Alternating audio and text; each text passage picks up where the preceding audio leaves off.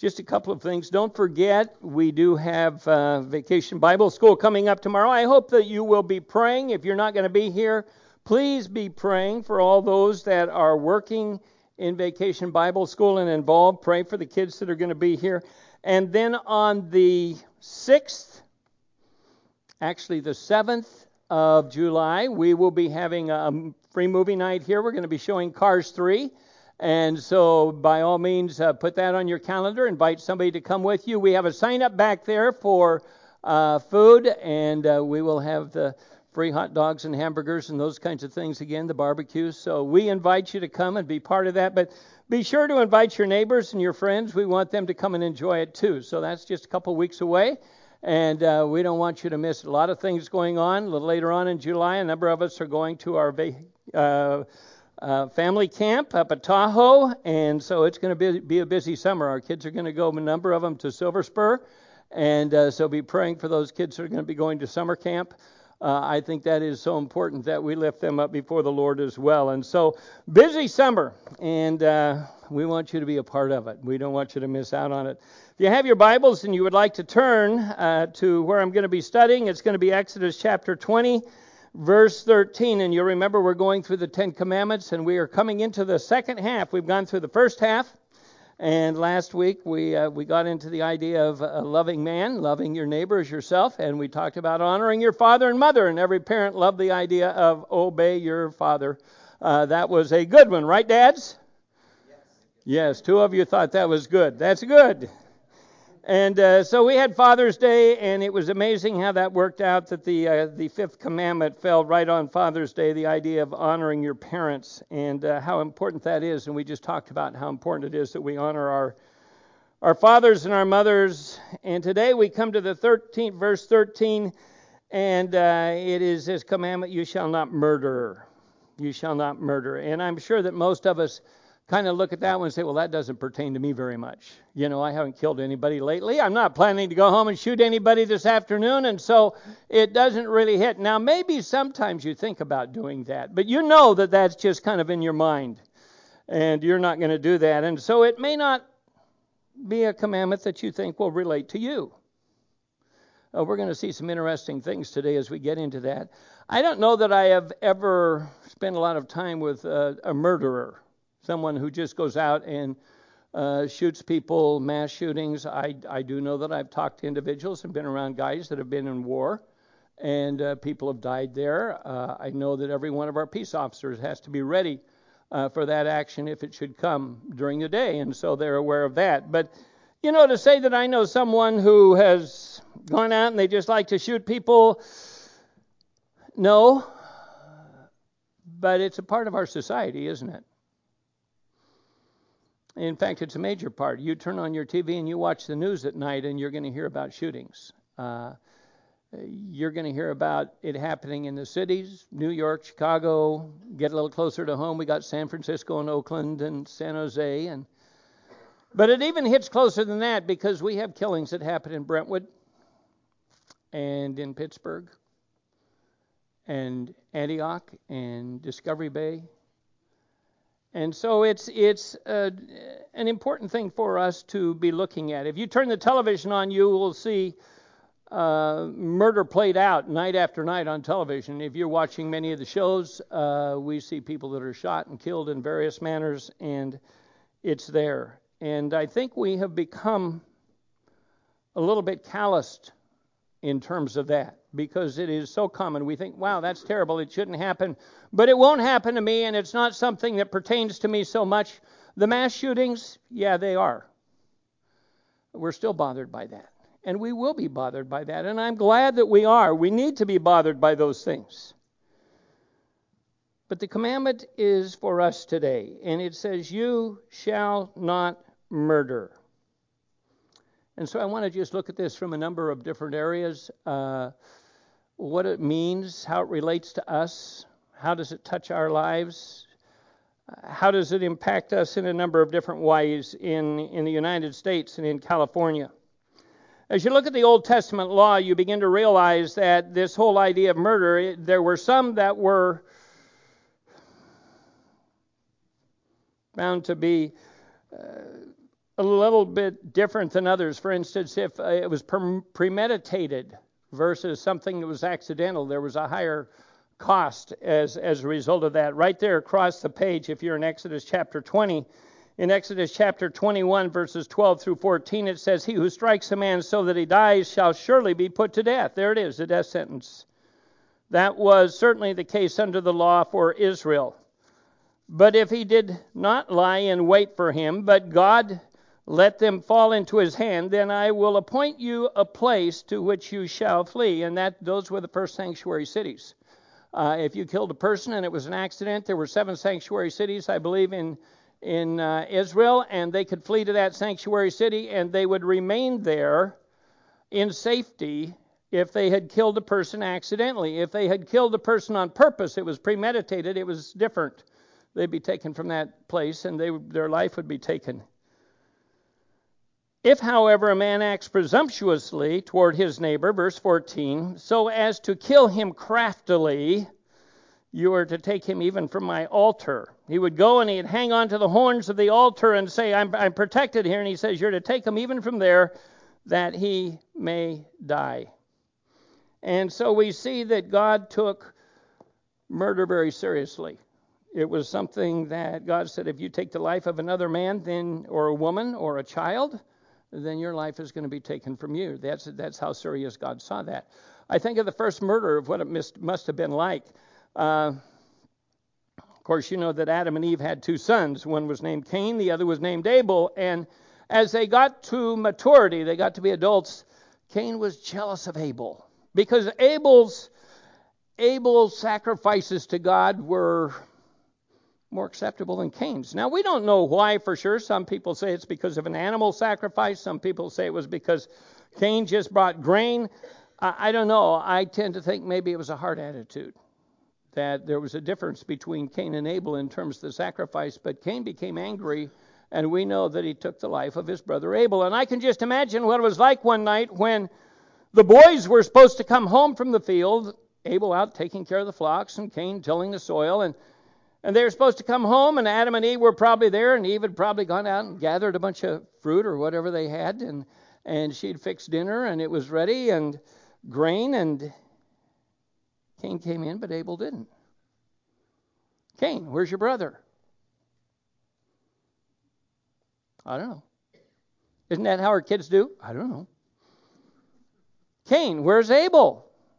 I don't know. So Adam and Eve went out into the field looking for his flock, probably found the flock, and there was Abel laying there. And you know what? We don't think about it much, but they'd never experienced death like that. God had killed some animals for skins, but they had never seen a human die. And I'm sure they kind of pushed him a little bit, shoved him, and said, get up, Abel. And he didn't. Now, they'd been told, if you eat of the knowledge of the tree of good and evil, you will surely die. And that included physical as well as spiritual death. And he didn't get up.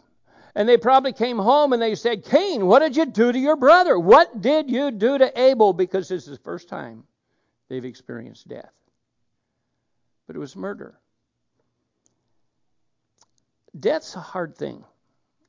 When we have a loved one that dies, and we've had a number of people in our church that have gone through that recently, it's hard to lose that person by death, but to have a child or a person murdered is horrendous. It seems so senseless. Why did it happen? Why did it take place? So I want to just kind of look at what murder is from a biblical standpoint. I want to kind of remove the emotional part of it and begin to look at it from a biblical standpoint. I want to give you about 3 points right here that have to do with murder. And murder basically very literally is taking the life of another person. It's not taking the life of an animal necessarily. That's not what we're talking about here. It's not killing a dog or a cat or a horse or anything else. It's a person for a very specific reason. And the first thing we need to realize is that what the life that we have here is a gift of God. God gives it to us. And if God gives us life, then in reality, God's the only one that should take it away. Back in Genesis chapter 2, verse 7, it says, And the Lord God formed man of the dust of the ground, and he breathed into his nostrils the breath of life. And man became a living being. God gives, and only God has the right to take away. You and I don't. And so when we take the life of another person in this way, we are usurping the place of God. And the sin is against God. It's against what He gave us. The second one is that human life is sacred, and I think we've lost that. It is so easy for us to have shootings and lives taken, and I think part of the reason is because we've lost the reality of what life is. If you go back to Genesis chapter 1, verse 26, it talks about God creating man, and it says in verse 26, God said, "Let us make man in our image, according to our likeness, and let them rule over the fish of the sea, and over the birds of the sky, and over the cattle, and over all the earth, and over every creeping thing that creeps on the earth." And God created man in His own image. In the image of God, He created him, male and female, He created them. And today we realize that we still have that imprint of God on our lives. It's marred by sin, but it's there. Each one of you has something about who you are that is in the image of God. Let us make him in our image. And so when you take the life of someone, you're destroying that which was made in the image of God. Now, we don't hear that about any of the animals. We don't hear that about the angels in terms of how they were created, only about man and humanity. Back in Genesis chapter 9, verse 6, it's after Noah has gone through the flood and they've come down and the ark has landed on land. And in verse 6 of Genesis 9, it says, "Whoever sheds man's blood, by man his blood shall be shed." It's a work of the governing authorities, basically. Whoever kills a man, his blood will be taken for him. For in the image of God He made man.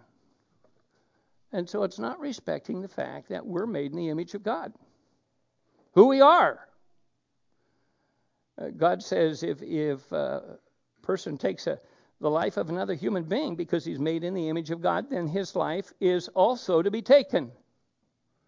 And so we have capital punishment. A lot of people struggle with that whole issue, but especially in the Old Testament, we pick that up even before the law. And God said it's because of the fact that they have dishonored me.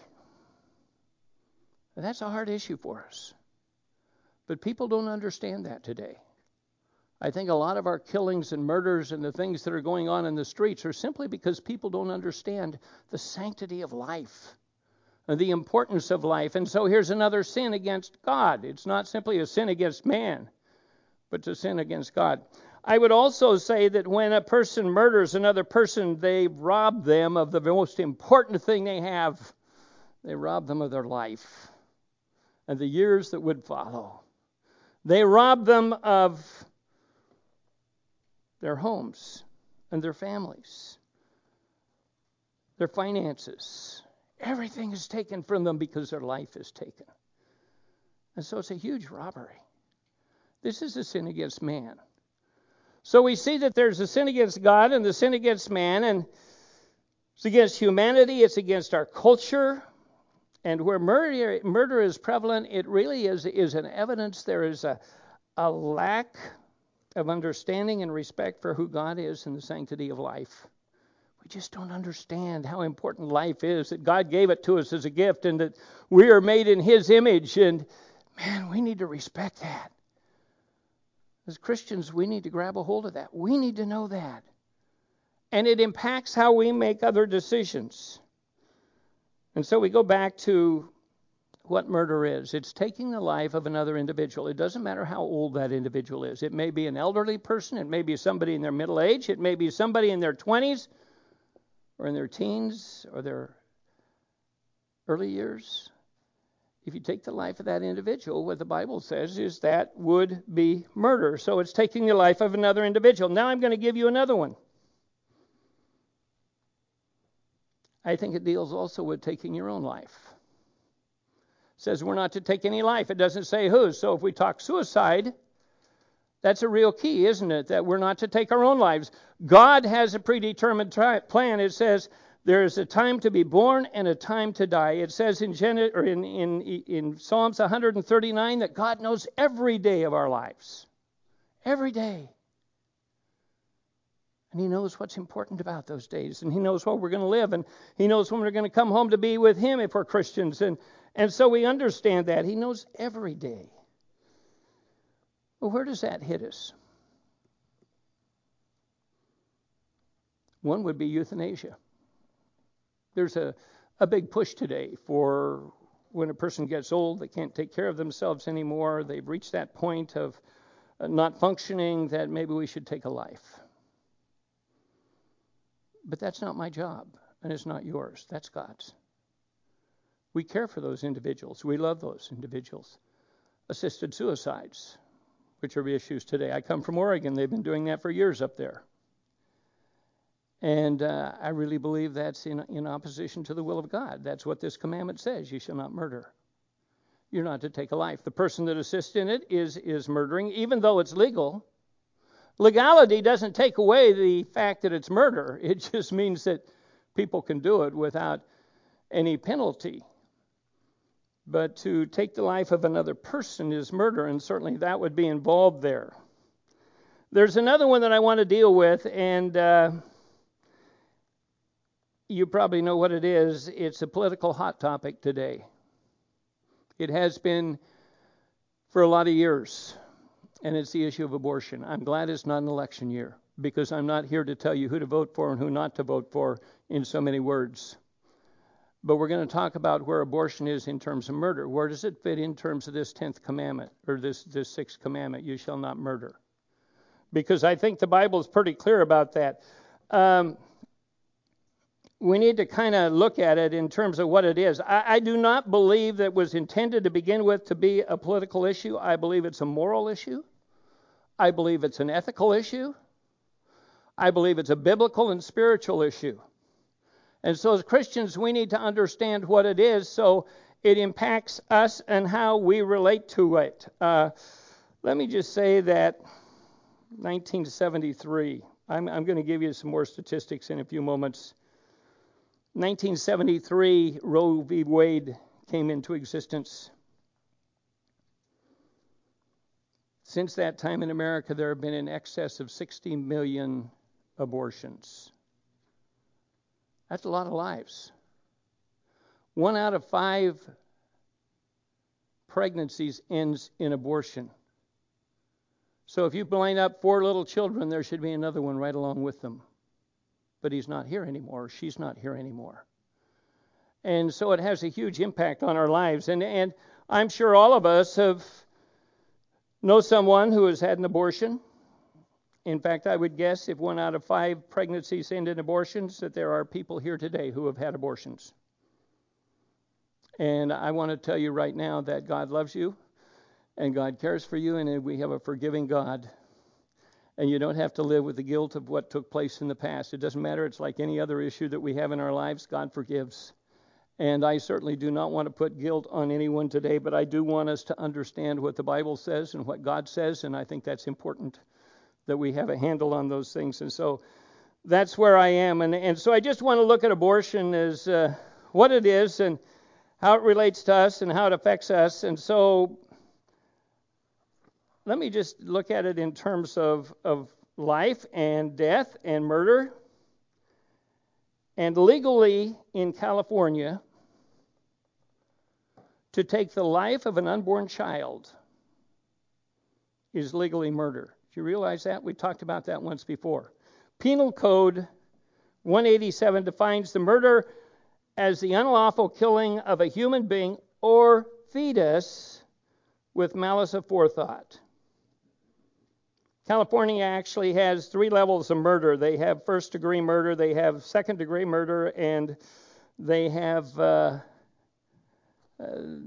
worst murder, or the one that has the greatest condemnation, and that's capital murder. I looked up a number of things on the web, but let me just read this. Murder is defined as the unlawful killing of a human being or a fetus with malice aforethought. Malice aforethought can be defined as simply, you meant to kill victim. Malice pertains to when a killing is an intentional act. The action performed has natural consequences that are known to be dangerous to human life. The action was performed deliberately and with conscious disregard for human life. First-degree murder. You're convicted of first-degree murder by performing any of three actions: committing a murder while doing something wrong, torturing a person, a felony. There was a destructive device or explosive or a weapon of mass destruction that was used. All of those kinds of things hit in the terms of the first-degree murder. Second-degree murder applies. It's a little more kind of up to the people that are judging it, but it's not so deliberate or premeditated, and so does not have the degree of penalty. Capital murder, on the other hand, capital murder is the most heavily punished type of murder in California, and is known as first-degree murder with special circumstances. If found guilty of capital murder, you will either be sentenced to death or a state prison sentence for life without the possibility of parole. You can be charged with capital murder if you perform any of the following, including but not limited to, listen to this, murdering another for financial gain. In other words, I want his money. Murdering a police officer, firefighter, prosecutor, judge, juror, or elected official. Murdering another because of his race, color, or religion. I wondered why they didn't have pastors under that first one, but I guess that's because we get the religious thing. Murdering another by drive-by. And then the fifth one, murdering more than one victim. Now, in 2005, you may remember the case of Scott Peterson. Scott Peterson, I believe, lived in Modesto or somewhere over there. He was married to a young woman by the name of Lacey. Lacey was married to him and had a baby on the way. She was pregnant. And Scott killed Lacey and the baby. He was tried. And he was convicted of a double murder. He was convicted for the murder of his wife, and he was convicted of the murder of his unborn child. You see, in California, it's illegal to kill a child in the womb, except for special circumstances. Do you know what those are? Illegal abortion, or being a doctor who is performing that abortion. In other words, the state of California sees that child as a living human being, but he loses his rights if the mother decides, I no longer want to carry him. And that's kind of a conflict of how things are put together there. I look at that and realize that the state of California, don't want to lose that, the state of California then says that murdering an unborn child is illegal. And we need to understand that that's one thing they say is wrong. Scientifically, to take the life of a child is to kill someone who is a human being. The fetus, the zygote, is considered a living human being based on genetics and DNA, and it demonstrates that the fetus is a living human person. It's interesting, the Senate apparently wanted to know back in 1981 whether the child was a living being or not. I remember in 1973 when Roe versus Wade came in and they said, it's just a kind of a mass of material in there that's not so important. It's really not an important thing, this little baby. It's kind of like a wart on the mother, or it's something that just lives off the mother. You know, we kind of heard those kinds of things, that the baby was unimportant. It didn't have rights. And so in 1981, there was a Senate Judiciary Subcommittee, and they held hearings on the question of when human life begins. When does it really become a living human? Appearing to speak on behalf of the scientific community was a group of internationally known geneticists. They deal with genetics. Biologists who had the same story to tell, namely that human life begins at conception, fertilization, and they told their story with complete absence of opposing testimony. Dr. Michelin M. Matthews Roth of Harvard Medical School gave confirming testimony supporting the references from over 20 embryology and other medical textbooks that the human life began at fertilization. It is incorrect to say that biological data cannot be decisive, he said. It is scientifically correct to say that an individual human life begins at conception. father of modern genetics, Dr. Jerome Lejeune, told the lawmakers to accept the fact that after fertilization has taken place, a new human has come into being is no longer a matter of taste or opinion. It's not just my thought of whether it's true or not. It is plain experimental evidence. Each individual has a very neat beginning at conception. Dr. McCarthy DeMere, medical doctor and law professor, University of Tennessee, testified, the exact moment of the beginning of personhood in the human body is at the moment of conception. It goes on down here and it comes to the Supreme Court ruling of Roe versus Wade. Actually, Dr. Landon Shettles, sometimes called the father of vitro fertilization, notes conception confers life and makes that life one of a kind. And based on Roe versus Wade, he says, to deny the truth about when life begins should not be made a basis for legalizing abortion. Professor Eugene Diamond stated, either the justices were fed a backwoods biology or they were pretending ignorance about scientific certainty. Interesting statement about our justices. Well, the Senate report came out with this conclusion. Physicians, biologists, and other scientists agree that conception marks the beginning of the life of a human being. A being that is alive and is a member of the human species. There is overwhelming agreement on this point in countless medical, biological, and scientific writings. The person that wrote this article, probably pro-life, said preborn babies are among the most vulnerable and helpless members of our society. The value of human beings is not dependent on where they are, or how tall they are, or what race they are, what they look like, or how old they are. Each person has inherent worth because of who and what he or she is, a member of the human species. And so basically, legally, an unborn child is a human. Scientifically, an unborn child is a human. And so we look at the issues today and what they are and whether abortion is right or not. The question is that child a living being? Legally they are, scientifically they are, and I believe that biblically they are. If you go back to Psalms 139, I want to just read a couple of passages for you this morning. Psalms 139 in verses 13 to 17. It says, you formed my inward parts, you wove me in my mother's womb.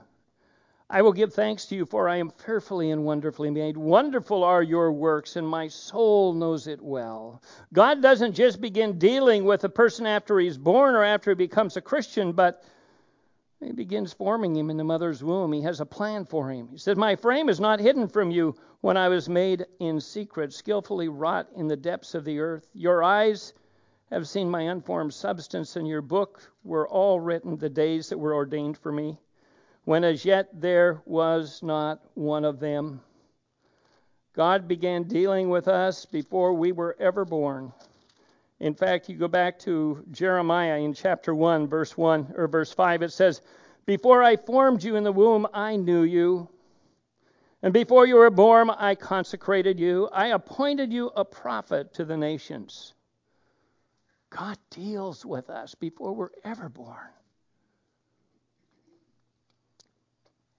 That child in the mother's womb, that baby some of you have today, is made in the image of God. We mature at different phases. And I think we all know that. An infant, when it comes out of the birth canal, is certainly a living being. And the mother loves that child. The father loves that child, hopefully. They're special. But no one would question, is it a living being? Is it allowed to kill? Are you allowed to kill that? No. But it hasn't progressed very far. It hasn't matured very much yet. Now, you take a 5-year-old, they're a whole lot different, aren't they? Because they're maturing. A child that is before puberty is no less a human being than a child after puberty. They're just at different stages in their life. And the same is true for the child that's in the womb. Doesn't matter how old they are. or how far along they are in the womb. In fact, scientists would say at the point of conception, they become a human being. So if taking the life of a human is murder, then, and it's murder according to the Bible, then certainly abortion would be too, whether it's legal or not. It fits that category. You shall not murder. That's what the Bible says. Let me give you some statistics. I already told you 60 million children's lives have been taken between now and 1973. On the average in the U.S., there are 3,000 abortions every day, about every 30 seconds. That's a lot. We're really concerned about shootings in schools and shootings at different places. And I am too. I hate that. I wish it wasn't there. But I'll tell you what, this is a whole lot more prevalent. The World Health Organization said worldwide there's about 125,000 abortions daily, 40 to 50 million abortions per year, according to the World Health Organization. Do you know that according to the World Health Organization, this is worldwide, by the 10th day of January this year, there were 1 million abortions in the world. Now, San Francisco is only about 900,000 people, maybe a little less than that. They wiped out San Francisco in the first 10 days of this year.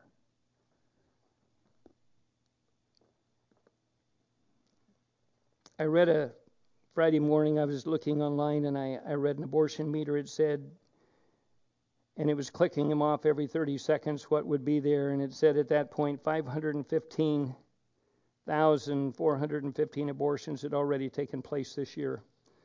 And yet this probably isn't very popular for the people in the United States. I believe it was 2014 or 2016. CNN did a survey, and they said 58% of Americans today would either totally do away with abortion or at least most abortions. The average person in America doesn't want abortion anymore. Gallup poll came out about the same time, and their number was 55%. And I have to say it's a good thing, because abortions have been decreasing every year for about the last 5 or 10 years, and I'm so thankful for that. We see a change in attitude, but I've had people that have had abortions, and they come to me and they talk about the fact that they have guilt and feelings, and it's happened several times in my ministry. People have come. I had one woman want to share with our youth group so that they wouldn't get caught up in the same thing years ago. I had a man come and feel guilt because they had produced a child and the child was aborted, and they carried that guilt. It's not a matter of woman's choice.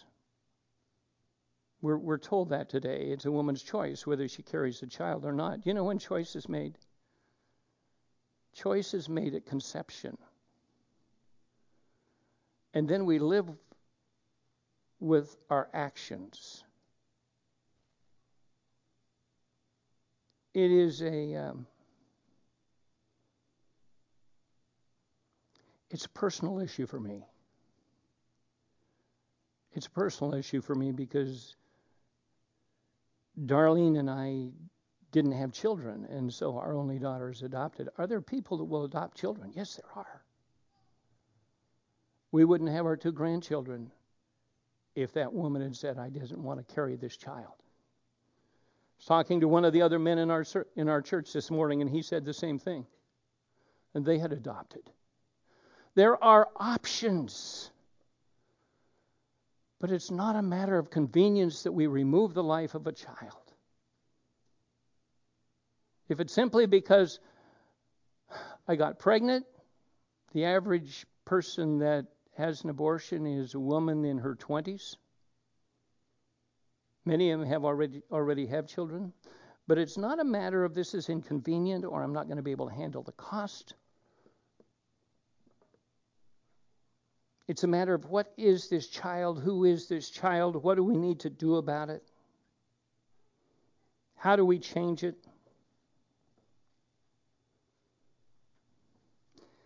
And I'm not going to teach on it, and I won't get to the other half of the service, but I want to say something. As a church, if abortion is ever stopped, and it needs to be in America, because it is taking the life of an unborn child, the most helpless individual that's out there. It's robbing them of their potential for what would go on in their life. It's taking away the life of one who was given life by God. It's taking away the life of one who was created in the image of God. It's all there.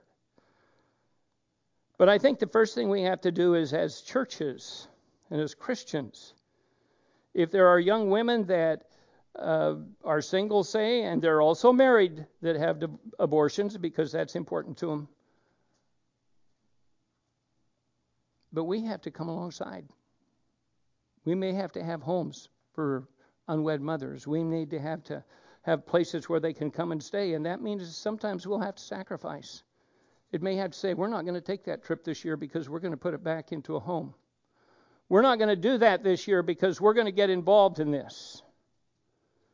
And it may mean sacrifice on our part.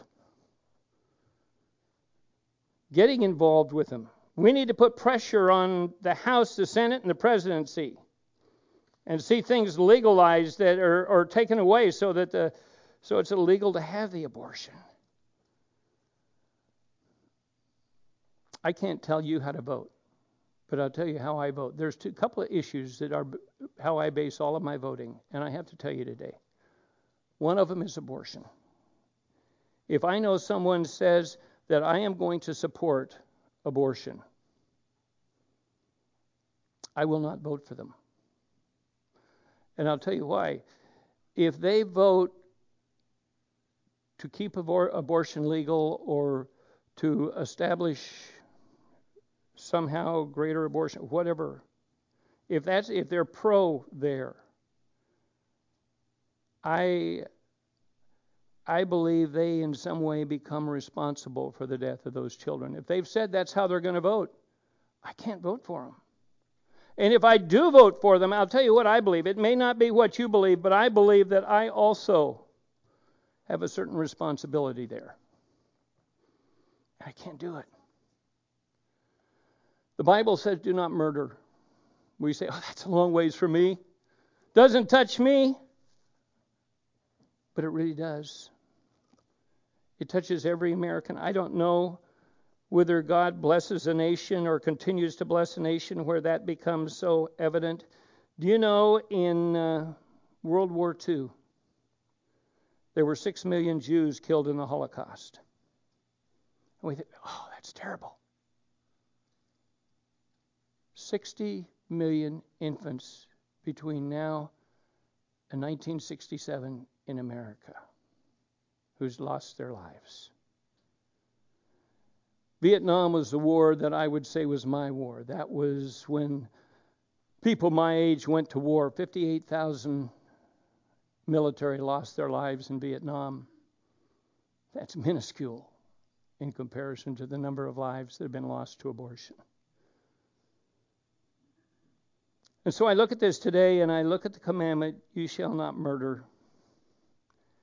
And what I would tell you this morning is, Christians, we need to evaluate where we are in terms of what we believe and what we don't believe and how we respond and what we do concerning that. I'm not going to go to the polling place with you. That's not my responsibility, but I'm sure praying that God changes the law in America, because I think of those little kids. 1 out of 5, that means out there we have a bunch of little kids. We're probably missing 1 out of every 5 that should be there this morning. You shall not murder. 10 Commandments hit home. They hit our nation. They hit who we are. And we have to go back and look at that. I was going to go to Matthew chapter 5. Jesus talks about what murder is. He talks about murder being more having to do with our mental capacity than actually physically going out and killing someone. It talks about the idea of anger and bitterness towards a brother, and he says, you got the same problem as a murderer. And we're to deal with our anger and our bitterness, and we're restore our relationships and come together in a positive relationship. And maybe I'll come back to that one of these days before too long, because I think it's important. But right now, time's up. But I would hope that you'll go home and you'll think about your views in terms of murder. Where does it fit for you? How does it affect you in terms of these things I've talked about? Whether just taking a life, we see that happening on our streets every day. Assisted suicide is becoming prevalent and an acceptable thing that they're pushing for today. God says that's not right. Abortion is already so prevalent in our society, and we have become accepting of it. And it's rather an issue that we don't get too uptight about anymore. It's not a political issue, folks. It's not a political issue. It's a moral issue. It's an ethical issue. The Bible definitely, or the science tells us that the baby is real. The law tells us he's real. And yet we legally continue to take lives. Let's pray. Father, I'll have to admit, I get kind of... This is a hard issue for me, Father. I don't even like preaching it. But, Father, it's one we need to hear. I read statistics of evangelical kids going out and getting abortion because they just haven't learned that they shouldn't. I think of young women I've known that have gone out, had a relationship outside of wedlock in that case, and we're strong enough to carry that child to term, either to keep the child or to give it away, to give it up for adoption. Father, my hat goes off to those young ladies. And I pray for our young people today that they wouldn't ever have to deal with the issue in their lives. There would not be something that would come up and be something that they would have to deal with because they end up pregnant. Father, help us as adults to care for our kids, to teach them. Thank you that Corwin is doing that. Father, I pray that we as adults would have compassion on those that we know of that have had an abortion. I pray for anyone here this morning that they wouldn't go away from here feeling guilt, because certainly you have said in 1 John 1:9, if we confess our sins, you are righteous and just to forgive us our sins and to cleanse us from all unrighteousness. And I pray if there is a lady here or ladies here who have experienced that you would give them true peace, that you would give them contentment knowing your forgiveness and your love. You are a compassionate God, and I'm so thankful for that. Praise you, Father, for who you are. You're our awesome Heavenly Father, our Abba Father. And you love us with an unconditional love, no matter who we are, where we are, what we've done. As we come to you, you wrap your arms around us, and you love us, and you care for us. And I thank you for that, Father. Help us to be as loving. I pray these things in Jesus' name. Amen.